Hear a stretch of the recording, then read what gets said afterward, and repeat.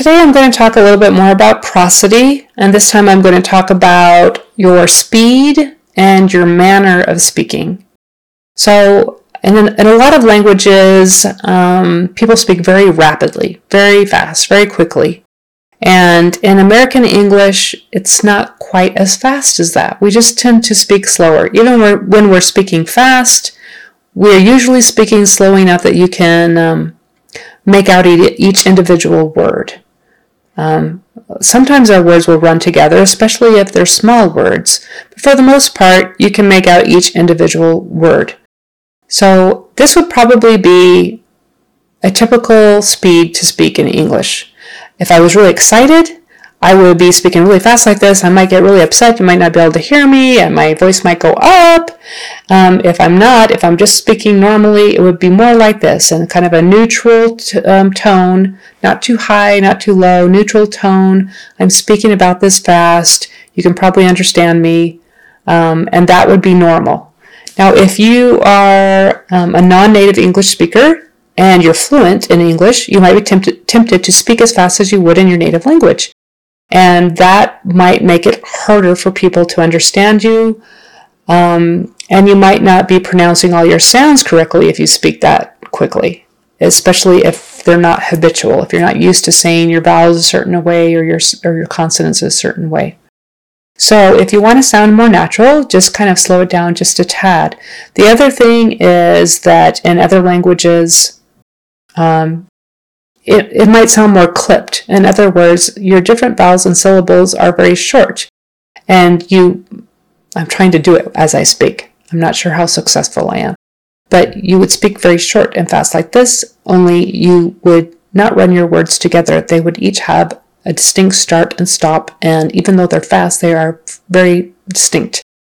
Whereas in typical American English, if you can hear the difference the way I'm talking right now, it's more smooth, it's run together, it's connected.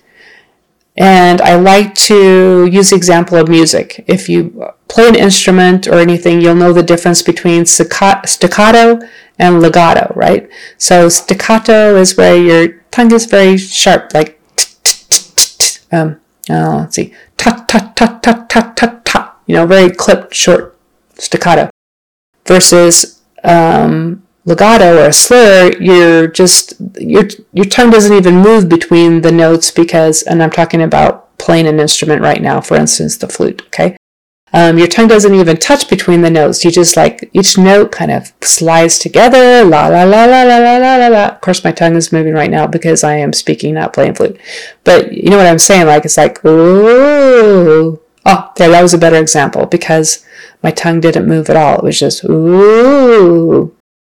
Versus do do do do do do do. You can hear the difference between.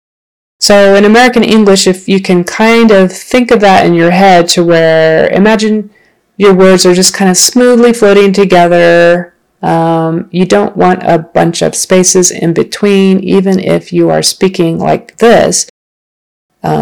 You don't want a bunch of spaces in between. You're going to talk like this and run everything smooth together like this. So you don't have to exaggerate and talk like a very tired person like this and run everything together like this. That's too much.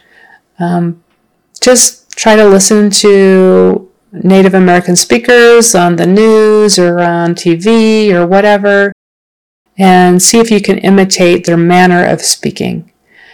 Typically, it's not too high, it's not too low, it's not too fast, it's not too slow. It's somewhere in the middle, and they kind of run together like that. So if you want to practice speaking on slow speed in English and then a normal speed in English, check out some of my other videos on practicing the different vowel sounds or whatever, because all of them have a bunch of sentences in English. And I say it slowly, and then I say it in more of a conversational tone, more natural speed. So see if you can repeat those and imitate the prosody, how my voice goes up and down, and also the speed that I'm speaking.